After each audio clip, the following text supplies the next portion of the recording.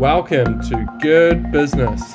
Today, I'll be speaking with Erin, Director of Sustainability and R&D for the World Wildlife Fund. From Hewlett-Packard to World Wildlife Fund, how did it happen? Yeah, that was really random, actually. So in my 10 years at Hewlett-Packard, I was in Boise for 5, and then I ended up back in Richmond, Virginia. And when I was working in Richmond, my team was actually my leadership was in San Diego. And so when we started a relationship with World Wildlife Fund to become members of the Global Forest and Trade Network, we had travel restrictions. And so since I was in Richmond, they said, you can drive up and down to DC and meet with the team and help us to get the certification set up and with FSC and all of that. And so I was the one going to DC and meeting with the pandas there at WWF. Oh, wow. And we refer to ourselves as pandas. And they were great. We had a lot of good discussions, but because my background was broader than just pulp and paper, which is what is the focus of the Global Forest and Trade Network, we got into discussions around materials and material science, and they were quite fascinated because they were getting a lot of questions at the time from companies about support on sustainable packaging. And so I got introduced to their SVP of markets at the time, Jason Clay, and he was like, I'd love for you to come and lead a platform for companies with how we engage with companies on material and packaging. I was like, okay. And so it was a very fast process. And one day I interviewed with this entire senior management team, got the offer. It took me a while to actually start because I was, I think at that point, 5 or 6 months pregnant. So Wow. I had to go ahead and have a child, and then I joined them. So yeah, it wasn't something that I was seeking. I was, I think, ready for a change at that time and had been working in the environmental space at Hewlett-Packard. But I saw this as a chance to sort of have more diversity in the work I was doing and have a mission that was really about how do I empower companies to be able to, across the board, across sectors, to be able to make really thoughtful decisions that can enable our mission to move forward, ours being WWF. And so it was a really interesting change because I had never worked in as an NGO. I'd always been at Hewlett-Packard, and before that, other private sector organizations. So Yep. it was an interesting move. The market must have changed dramatically then in the last, is it 8 years since you've been at the World Wildlife Fund? Was at Hewlett-Packard, were you even thinking of the environmental impact back then? When you're thinking about, so I got my degree in packaging, and when you think about it, it is like the environment is really embedded in it. However, the way we've been thinking about it has changed, right? We would think about the fact that materials had to be recyclable. You would think about optimal material design. And that was a big part of design in packaging, is that you don't want to use too much and you don't want to use too little, because the environmental impact on both sides is pretty big, right? If you use too much, you have a larger footprint for the packaging than you need to. And if you use too little, you're likely going to fail. The packaging is going to fail because its one job is to protect the product, right? And in most cases, the packaging is less than 10% of the actual life cycle footprint of the product. Now, I'm going to say that with a caveat, because today, and what has been leading to a sort of the proliferation of use of materials, is that life cycle data today doesn't really account for proliferation of materials in the environment. Mm-hmm. So we know that from an environmental perspective, energy, water, material use, like plastics, for example, are extremely efficient. And they have a really high environmental value in that perspective compared to other materials. But we don't do a great job accounting for any materials at the end of life. We just don't have good data for that. We don't know what it means, right? Mm-hmm. So so life cycle assessment, driving for optimal design, that was always a part of what you were thinking about, and protection of the product, which is a huge value. So it was embedded in what we learned and then in what you applied. But there was never the enabling environment beyond the company, or even in leadership of the companies, to do the stuff that we're doing today. So the changes that have happened since, just in my time at HP and since I've left, in the way that companies integrate sustainability, the way they think about it, and what they're willing to commit to, has vastly changed. And I would say even more so in just the past few years around the plastics issue.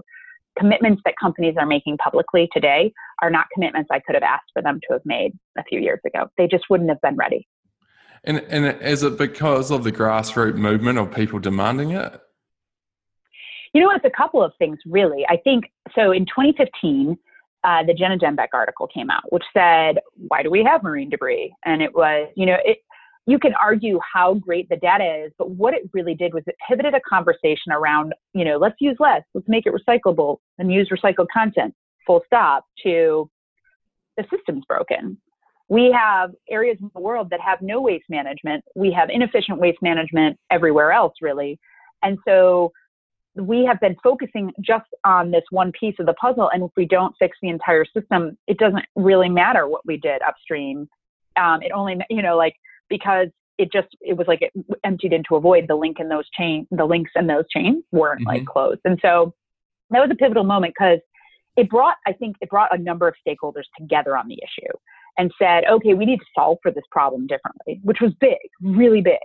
And so that was a big turning point. And so you started to get like the movement, and you started to get companies thinking about their role. You started to get investment in different places. You got governments interested. And at the same time, there was this surge in social media that started to happen. You saw, species that were being entangled. And let's be clear, that's been happening all along. That's not new. Like the number of pictures I have with seals with packing bands wrapped around their necks, that's been happening for decades.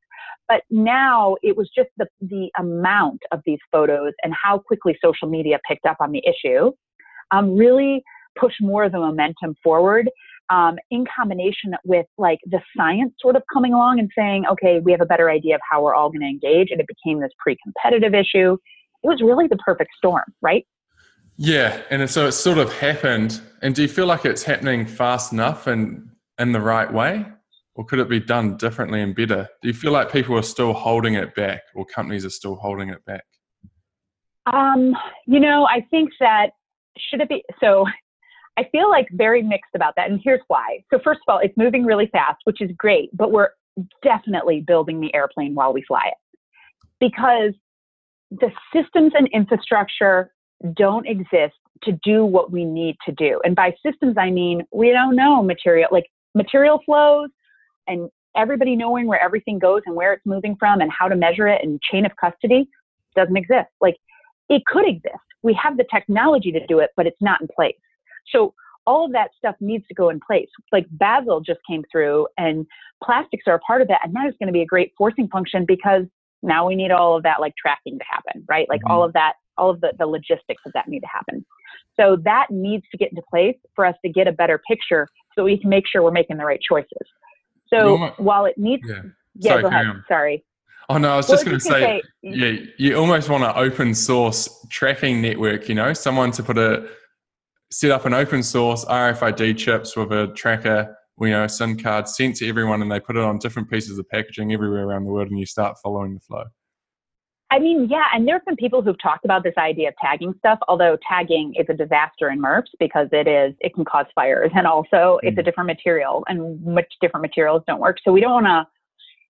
But yeah, there's all these different ideas about how open source would be great, because there are people who have pockets of data in the system and they want you to buy it, right? That's like the same thing. This idea that is still a competitive space is hard when we're trying to solve a global problem that's pre-competitive. So pushing past that has, in some cases is difficult. But yeah, I think we aren't moving fast enough for the environment, right? We have gotten ourselves in quite the pickle where we have this material that brings great value to humanity. It really does, from an environmental and a human health perspective. Like plastics are really valuable, but we have not kept up with that from the rest of the system, and we are now proliferating waste. And so we have to check ourselves. We have to say, do we need to use it in all these applications?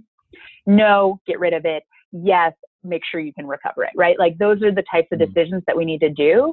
But that is, and how do you make sure that you have the systems in place to do that? So we're not moving fast enough because we don't have much time. Like we've already made a huge mess, right? But at the same time, we don't have all of the information we need to always make the right choices. So we could be creating unintended consequences. I mean, that's how we got here. What information told us was that plastics were great, right? And so we use them to lightweight cars and to lightweight airplanes and the medical devices that we have because of plastic. I mean, I have a 3-year-old nephew who has a stent in his heart that is plastic, that has saved his life. Like there are things like that you're like, yes, but we never stopped and said, like, what about the rest of the part of the system that we just aren't measuring right now? And so that I just want to make sure when we're making decisions to solve for this waste issue that we don't do it again, right? Like, because this is not the biggest issue facing oceans. The climate is, climate change is, and we can make decisions that have climate change impacts, and we could be kind of, I don't know. So it's hard. It's almost like the conversation's changed recently from climate change to plastic waste, hasn't it? Totally. It's crazy. Around ocean health, right? Like we work, and one of the things that is important at World Wildlife Fund is that we never lose touch with the rest of the world, right? You can't just focus on climate change or just plastics. You have to think about how all of that ties together, because it's one large global system. And so ocean health and our oceans in general are so important to our lives, and there are so many issues that are facing the oceans around warming, around overfishing, and our coral reefs and our mangroves. And we have had the hardest time getting people to notice those issues because they are really important. But the plastics issue hit, and everybody's like, oh, our oceans are in trouble. And we're like, well, now you noticed. Well, and so yeah, it's interesting, isn't it? So if you had all the money in the world and you also own Fox or the media outlets like Rupert Murdoch, what would you do? I mean, I would, we need a material revolution, right? And so that comes with us all leaning in together, and that, like, coordinating that in this really diverse global world when we can't agree on like anything is difficult. Plastics actually have a great opportunity because everybody sort of agrees on one thing, that they don't belong in nature, right? Like they agree with that. And so you have a whole bunch of different strategies about whether you need to get rid of all of them, whether you need to keep them, whether you just need to solve for waste management. And so in the end, you need all of those things. You need all of those things at once. And you also need us to consume less. And so, like, I wonder almost if if there was some way for you to sort of like internationally, like put some like very strong rules in place about how we think about all things, and not just plastics. They're the poster child. All of these things have to go from metals and glass and paper, because those all have their own impacts. And just sort of, think about more strongly about, do we need these things? Like, are they essential to our lives?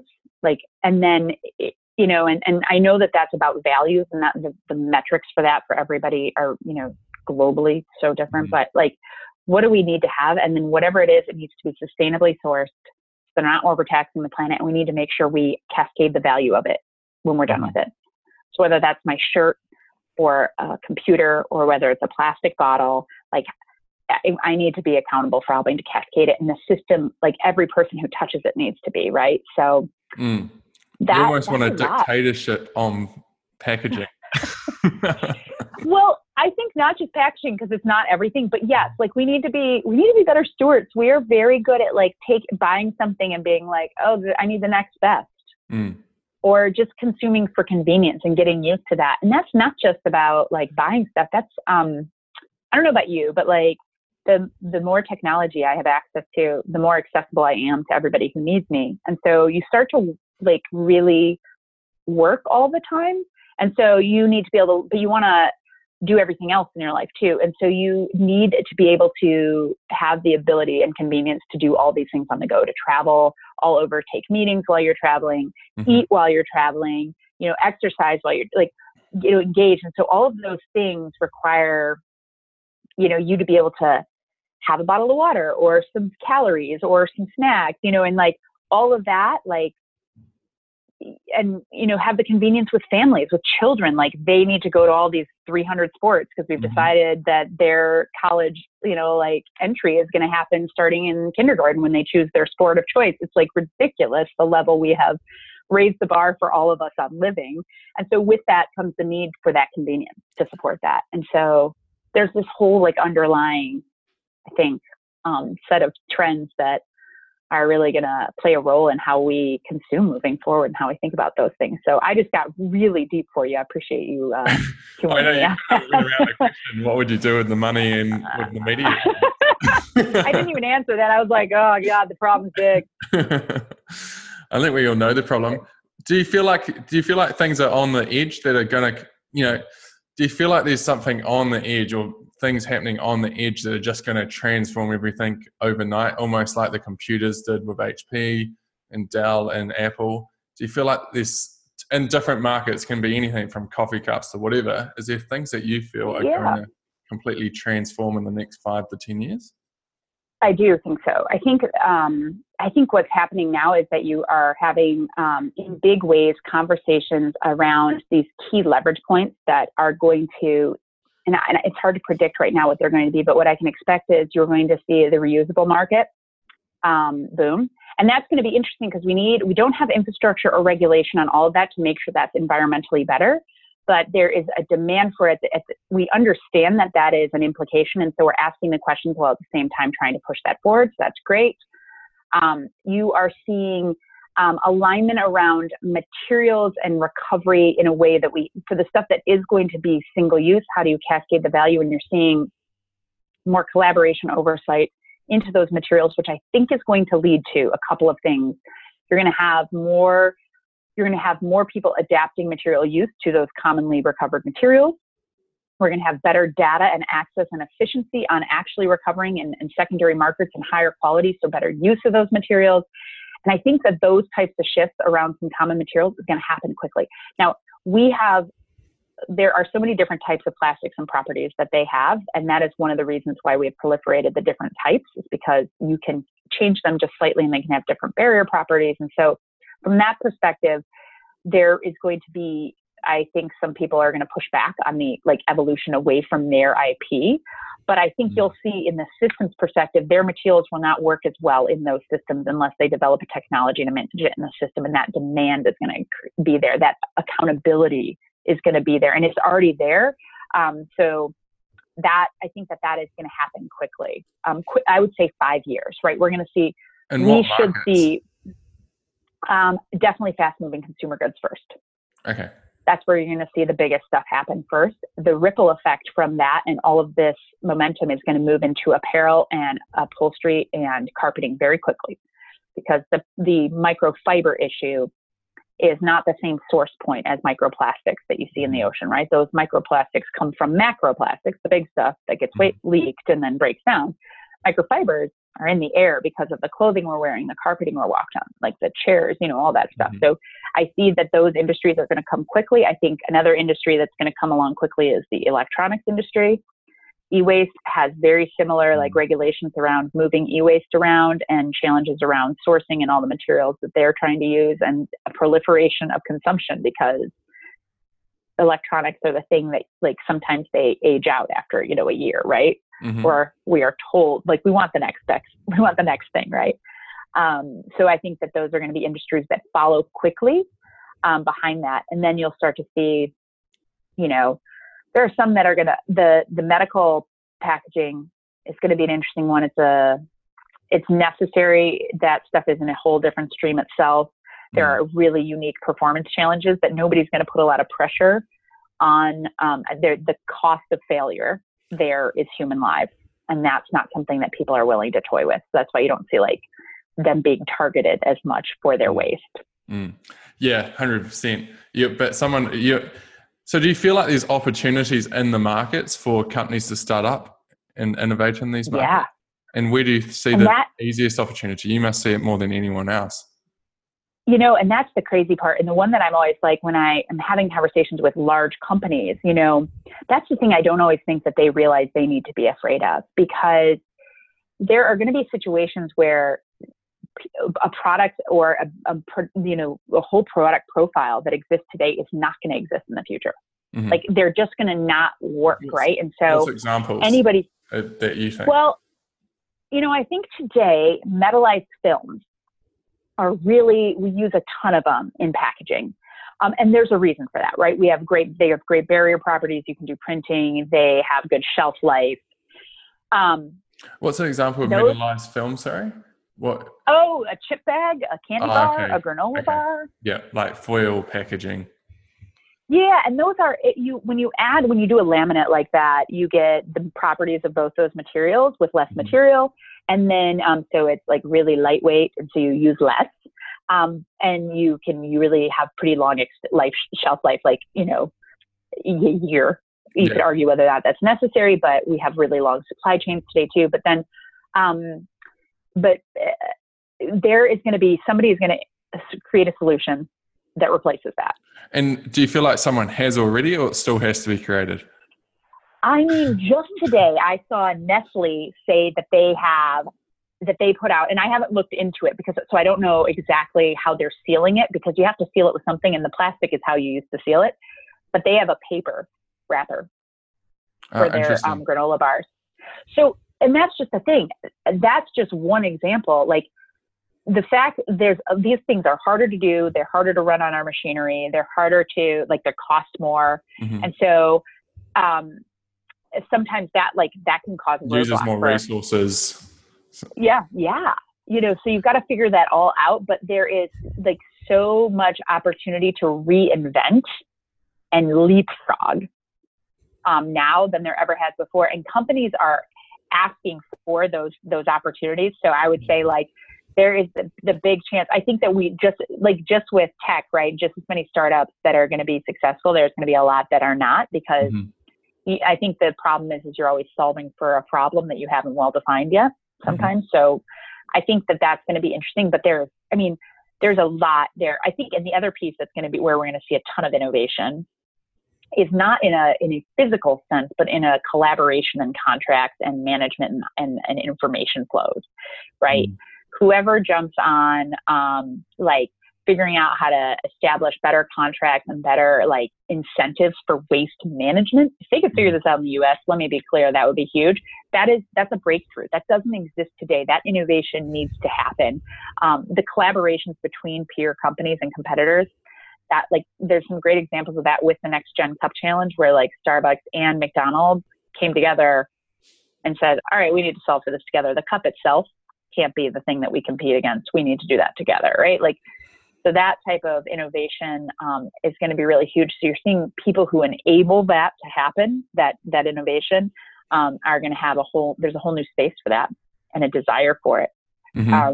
So I think there is, like, if you drag your feet right now, because everybody's leaning forward and trying to figure out quickly how to do this, if you're dragging your feet, you're going to, like, miss the boat. As in institutions or as in entrepreneurs? Oh, institutions. Yeah. Entrepreneurs, I mean, they are a bit more agile. Big companies and big waste management are like big ships. They take a lot to turn. The question I guess they probably ask is, what is the point? Like, so say Nestle, for example, decided not to change anything and it's now 20 years time. Do you think it's going to matter to Nestle? I think there's going to come a point that a couple things would be prohibitive for them to not change, right? First of all, regulation is changing super fast. Sometimes way ahead of the actual, ahead of the science and the information, which is dangerous because it's not always well thought out. Like when there's laws around marine degradability, which is not actually a thing. And also we don't want things to break down in the ocean. We just don't want them to end up there. But like, those are some, the regulations are going to be a forcing function. The other piece is that consumers are super aware of this issue. And while they don't know how to solve for it completely, then they're starting with coffee cups and they're starting with carrier bags and, skipping the straw, they're going to get more and more sophisticated. They're going to figure out ways to push on this further. And they're going to start, their buying power is going to change things. They're going to start demanding, that there are alternative options. I'm not saying they're willing to spend more, because all of that information says that no matter what, consumers will not spend more on this, but they will change. There will be some changing in their buying habits. I think it's going to happen slowly in some places, but faster in others. The U.S. will probably be behind in the end. The coast will be ahead, but the middle America will not be as quick to happen. It's interesting, isn't it? So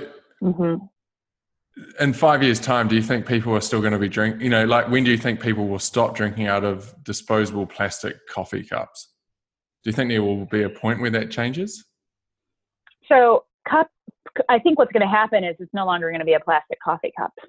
I think it'll still be disposable because people love their coffee on the go. It's a religious experience for many. So I think that that's one thing. I think you'll have higher costs to do that, right? You won't be opting out of, you won't be getting a discount for bringing your own. You'll be paying more to not bring your own. I think that stuff like that will happen.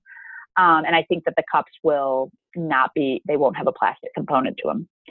But they will be pulp and paper and they'll still be like a single use. And so that still is problematic. I think what will be an more interesting change in the US specifically is bottled water. Because, there is, bottled water became this like sort of fad, and it was about like just having convenient water. But we have like in most places, minus maybe, some Flint, Michigan, like we have access to clean fresh water. We can just fill our own bottle. And so it's been interesting, really. Like I make small movements on that one. I have like parents who live in Michigan, and like they used to buy like 24 packs of like plastic bottles, like plastic bottle water. And be like, let me just get you a water bottle. Well, it doesn't fit in my cup holder, or I don't want to travel with it. I don't know how to travel with it. I'm like, you travel with it empty and then you fill it as you go. Like just getting them to stop buying that took me like 2 years. But yeah, so I think actually plastic, like water, is going to be interesting because that ties in, more issues than just like getting rid of like the single use element. But it also says, what is our right to fresh, clean, healthy water as humans globally? And that's going to be bigger. We've been talking about this for such a long time now. It feels like 10 plus years that people have been talking about bring back the tap. But people still buy bottled water, right? And it doesn't matter if they care about the environment, they still buy it. And it's crazy. The thing is that it is super difficult. It is difficult. If you're in the middle of nowhere or something and it doesn't have water and you are super dehydrated, you have to make a choice, moral choice. You choose, or you do not. Yeah, you totally choose the bottled water. If I'm in China, like, or Mexico, I'm drinking like sealed. Yeah, you are. I have actually, like, I was in Puerto Rico right after the hurricane, and I hadn't thought about it. And I was on a sailboat, and we got into late, and I filled my water from the tap and drank it, and I paid the price for that, like, royally. Yeah, from the family and team, you mean? Yeah. Yeah, exactly. It was, when talking about entrepreneurs, who's going to solve for the filtration system that exists today? Like, what's the filtration system that goes and becomes a part of like the place where you have, Coke has freestyle machines, right? And what they are doing with their freestyle machines is they are in certain closed communities, they are like, freestyle machines are open, right? And you bring your own thing. And so you can get fresh water from it. Or if you want it to be bubbly water, or if you want it to be like any of their sodas, you use the RFID tab on the bottom of your bottle that is associated with your credit card to buy it. It's a no packaging delivery system, right? And so, there's that type of solution being available to like other communities in a different way, right? Like that freestyle works for college campuses, but like, how would you put that in a village in Jakarta? Like, what would that look like? And do you feel like compostable bottles or PLA bottles is the answer? I would say compostability makes sense only for food service. So let me give you an example. So composting is a science. It's like a recipe to get it to break down when you put it into an anaerobic digester or an industrial composter. And so if you were to go to a concert and they handed out everybody with compostable cups, and then they collected that and you were feeling all good about yourself, and then a composter got a shipment of just cups, they literally can't compost those because you need to have it in combination with like food and bacteria, and like all, like the greens and the browns need to come in there too. And so, so it needs to be like food service, like with actual food on it or as a part of that. That's when it starts to make sense because it's part of the food waste that's getting composted. The problem with compostable materials is like people feel like they're going to go back to nature. So there was a Keep America Beautiful survey done. It's probably a decade ago now, about like biodegradable materials. And they said that people were more likely to litter them because they're like, I think it breaks down. And that's like the opposite of what we want to happen, right? I think anytime you're using a compostable material, it needs to be paired with infrastructure. So industrial composting, so we can get something back from it. And that exists less in the world than recycling does. So just a lot to hang your hat on. It's not going to break down in the landfill. No. Well, staying on the track of bottled water, what do you think is going to be a solution for bottled water? I think a couple of things. It's going to be like not one golden solution, right? I think in cases where I think there's going to be pushes away from the use of bottled water in places where it's not necessary. So getting rid of it where we don't need it. I think in places that we do, there's going to be a push for better recyclability of PET. PET is a high value material. So making sure we get it back is probably the most. If you could have a recycled PET bottle in places where bottled water was necessary, I think that's very good from an environmental perspective right now.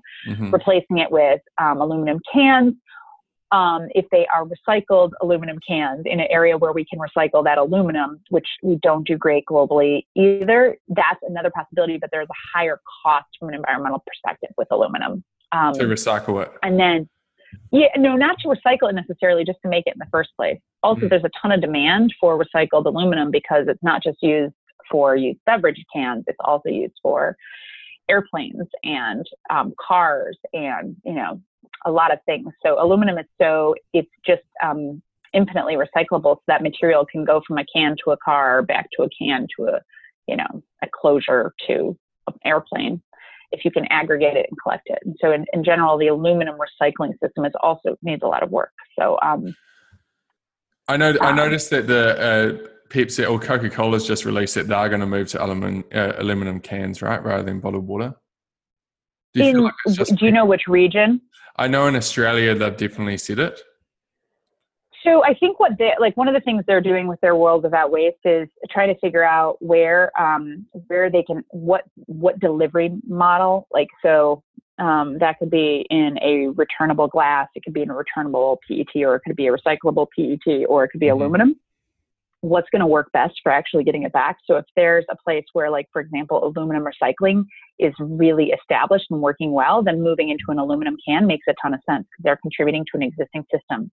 And that's what I was touching on earlier when you said what's going to change. It's going to be things like that, right? So where a system exists to actually recycle something really efficiently, it makes it the better choice to move to that material. And they have the ability to switch back and forth from region to region.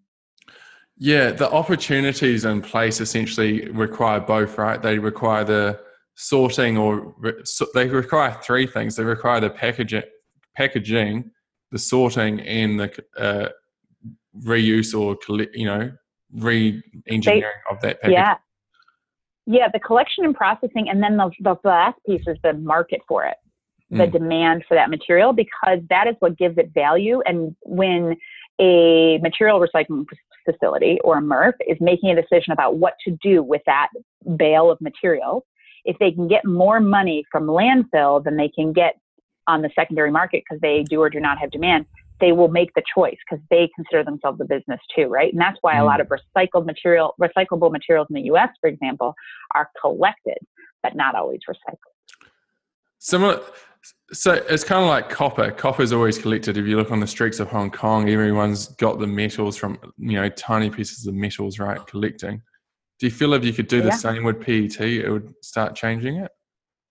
Yeah, I mean, if you look at, there's, and that's why I say for PET in particular, there's a couple of plastics today that are really what we call high value plastics. I mean, those are the ones that even in the informal sectors in Southeast Asia, the waste pickers pick up first because they get the most money for that. So for their time, and so for PET, where the material is necessary, right? Again, starting with that as the first filter point. Do you need it? Then you say, okay, yes, how do we make sure it's recovered and that there's a secondary market for it to be used again? The other thing about recycled PET is it has a diverse set of uses for it. Our PET can be used in clothing and carpeting, in upholstery, and in bottles, and and in trays. It's got like all these different applications that you can use for it. So you have a lot of markets that you could sell that material into, but depending on the regulations, whether or not it can be food grade or not. So that I think enabling PET is going to be really great. Now there's multi-laminate plastics that are many plastics together, and those are not recyclable today. And so you're going to see those move towards homogeneous materials in order to do that. In many cases, there's an environmental cost to doing that. I just want to highlight, but that you'll see that just from a recovery perspective. There's so many pieces to the puzzle. I recently read Neville Isdale's book, who one of the CEO and chairman of Coca-Cola, and he was South African. And on our board, yeah. Oh, is he? Is he on your board? Is he? Yeah. I didn't realize that. Yeah, he was. He's no longer anymore. Okay. Well, I found it quite fascinating in his book about how they transitioned from the returnable bottles in South Africa to PET bottles, and and how quick that took. It took like 2 years for PET bottles essentially to grow exponentially with Coca-Cola and Pepsi. And you wonder if there's something else that will come out and do the same thing again, or is it a returnable bottle system that comes out and can transform it that quickly? But it would actually require global infrastructure, right? Or infrastructure in each location. I think it's going to be local. Yeah. I think it's going to be local. I think what you're going to see is that in some places it's going to move to a reusable, and that's a reusable by the consumer. In some cases it's going to be a refillable, and that's going to be where you have the infrastructure for cleaning and et cetera. In some cases it's going to be aluminum because they have good recycling infrastructure. In some places it's going to be the PET, and they're going to just really focus on getting recycled content or sustainably sourced bio into it. And so you're going to see that combination of solutions that match what's available in the infrastructure, what's happening in those countries or in those regions, to make sure that that there is a way for those products the value to be cascaded over and over again. So those interventions are going to look differently, and you're going to see that with consumer goods too, right? So like P&G is looking at that same type, like those same like sort of mix of solutions, both from a sourcing and recovery perspective, where it makes sense in that region to make sure that whatever they're putting out, they can get back. And is it going back to the story, does Nestle need to move that way in order to be successful in 10 to 20 years? Does it have to change its packaging?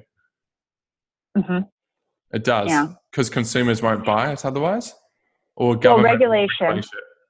Yes, both, right? It's going to be those things. It's going to be the combination of those that are going to lead to the change, right? And just the fact that now we have asked them to be accountable. We've asked them to publicly say what they're going to do and then be able to report on that year over year. And so if they're going to do that, they need to,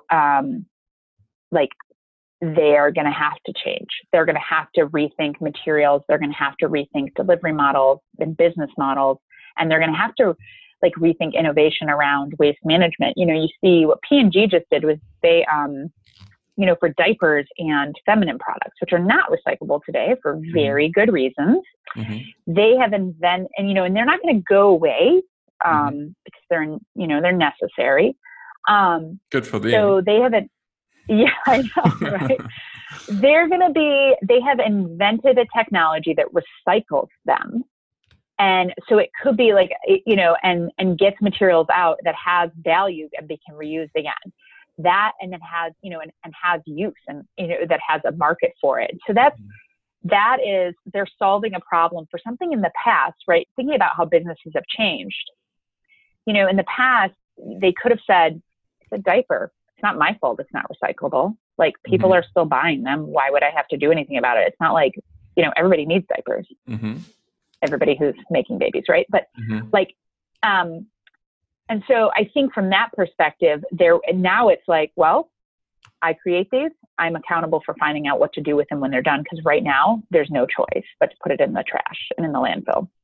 So that's different, right? That if you're trying to figure out how businesses have changed, that in itself is they've decided they're now accountable for the whole system, or partially accountable at least, and they can contribute to it. Or can charge more money because of it. Well, it's funny because when I grew up, I had reusable nappies, right? Which my Yeah. mother had like a towel that she clipped to me, and that was my Yeah. nappy. As a mother, so I did a life cycle analysis of diapers before I should make the decision. And because like of the water use and stuff, like I was like, well, you're 6 1/2 dozen the other, but also again, coming back to convenience. Yeah. So you don't even wash your clothes. You're just buying disposable clothes every day. That's different. I don't know if you know how many diapers children go through. I didn't realize that. It's many. It's like 12 to 15. I did have a business idea that we could do, almost like a laundry service, like a hotel with it, but you'd have to be very, very keen. Yeah. I mean, it's like I had a girlfriend who had triplets and she did reusable. Yeah. I was really impressed by her. Oh, that's cool. Have you heard of blue water machines? I feel like I have, but I want to I'm not always great with names. I have to see visuals. So tell me what it is. From Sweden and Norway. And I don't know then. Started by Joseph, who owned one of the largest air conditioning companies in Norway. And he sold that. Okay. And he bought the rights to this machine, which has been around for years, an industrial machine that can take any water source and make it 100% clean. But he's made it now down to a household machine. Yeah. And they sponsor the Volvo Ocean Race every year, the sailing race. And they've hooked it up. They hooked it up to Pooh River in China, for example, and they recycle 100% of its water. Oh, cool. And so my vision's always been that you could hook one up to your dishwasher and just recycle the, dishwasher or your washing machine, and it would recycle 100% of the water back in. What if that became standard in building houses, and what if you that's super exciting stuff. We take for granted that we have access to water as much as we want. And so can you imagine if we started to be charged for that, or if we were only allowed a certain amount, you could imagine how quickly we'd be incentivized to change the way we think about it and be willing to invest in a system that recycled our gray water. Yeah. And maybe this movement towards subscription models and leasing and everything sort of helps businesses like those. I think in some cases it will, although that sounds like something pretty permanent, right? But although you could look at your cable box, right? That's a leasing system where, it could be something to that extent. But yeah, I feel like that type of technology, it exists, right? It just hasn't been made, we need to figure out how to make it really accessible and low cost for communities where, they're the number of socioeconomic issues that they're facing on top of environmental ones are just, they're enormous. And so their decisions that they're making and their priorities are very difficult. It's about food on the table, roof overhead type of thing. Just changing the subject slightly. So you work with a bunch of different major companies, advising them predominantly? Yeah. It's a combination of things, it's pushing them. A lot of them are, they depend on me to keep them sort of doing the next thing that they need to be doing. It's advising. They will regularly be I heard about this new concept of something. What do you think? And I'll be I think it's a good idea, or I think it's missing a lot of science, or here's what I would recommend asking them. Or they, or they're looking for us to help them to understand better the role they need to play in a larger issue. So it's a combination of research and influence and just trying to make sure that we are staying ahead of what's important so that we can help those companies be the lever for change, right? And in your mind, who is the leader in the change? Is McDonald's and Starbucks actually going to make a big leap? I think in different issues, there's different organizations, right? I think that was a leadership move by coming together and saying that they were no longer going to say our cup is a competitive advantage. Our branding is one thing, right? What you put in it is another. But the cup together is, we want it so that a Murph sees a McDonald's cup versus a Starbucks cup versus a Coke cup, and it should all be the same cup so they can manage it because it's a single stream, right? And that's a decision point, because for the longest time, like the packaging technologies and those materials were competitive. They would compete on the environmental value of those. And now they're starting to see that does not behoove them. It does not change the system. It just, it just proliferates these claims that nobody understands anyways. So that's leadership. What's also leadership is the companies making big commitments. Mm-hmm.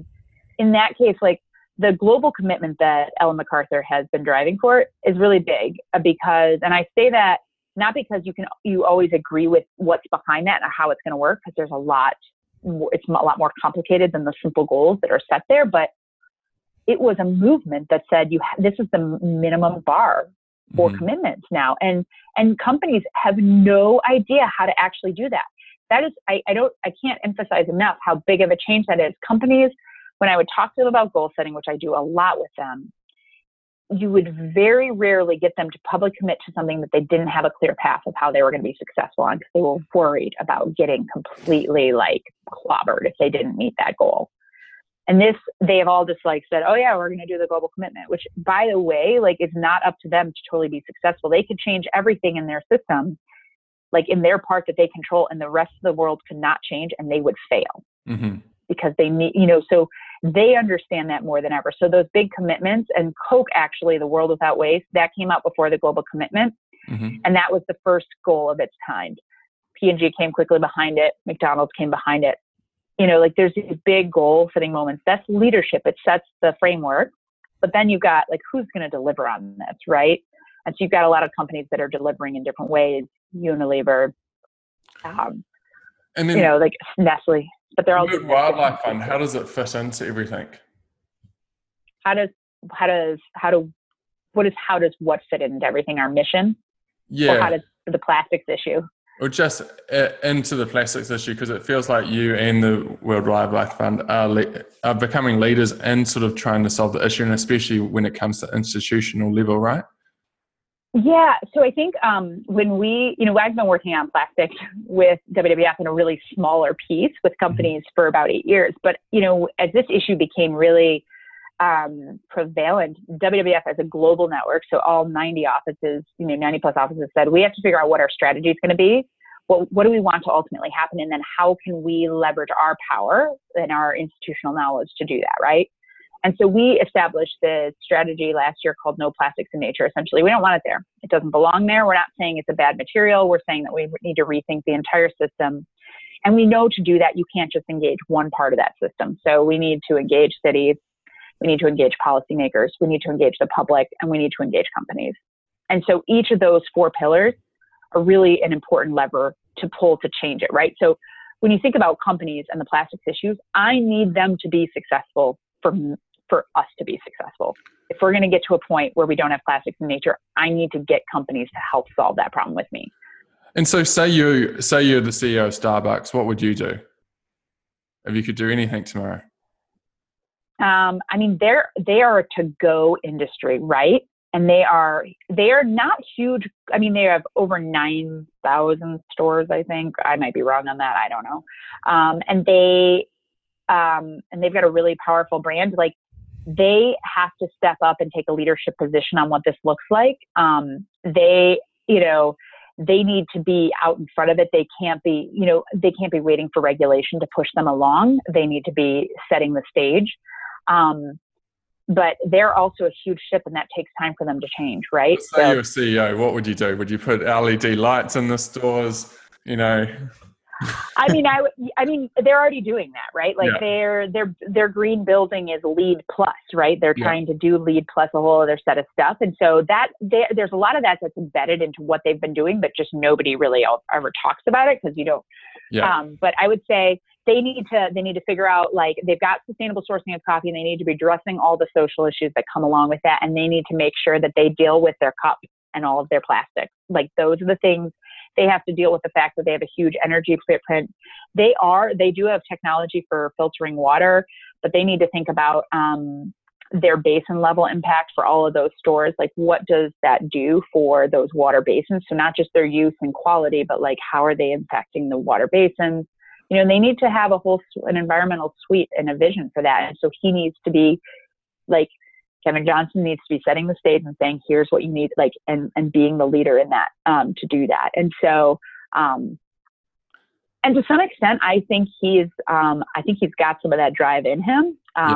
We'll see what they do. Like, that's the thing. Now, I don't know what these companies are going to do, because now they're like, we've got to be out in front of this. And so I don't think we're done seeing big, crazy commitments and big, crazy ideas. There's big commitments, and the issue is whether it's going to be the right commitment as well, right? Yeah. Making sure that it's like, are we trading off one environmental issue for the other is always our biggest fear. For example, the 2 supermarkets in Australia banned disposable bags at the supermarket, but they brought in slightly thicker reusable bags and charged everyone for them. And so I mean, the thing with reusable, right? And this is the part that I'm always like, I always like harp on, is that reusable bags take much more resources to make. And so in order for them to be an environmentally better choice, they need to be used like something like 80 to 100 times to meet the environmental threshold of that 80 to 100 single uses of a plastic bag. Yeah. And the better we get at recovering materials, the more times we actually have to use them. So, I think reusability is going to be a piece of this. And so I don't want to dog on the fact that like and drag it down, but we do need to have a bar for what success looks like. And we need to be transparent about the fact that like this coffee mug has a lot more in it. And if I don't use it lots every single day. For the rest of your life. If I see you in 10 years, I hope you're using that.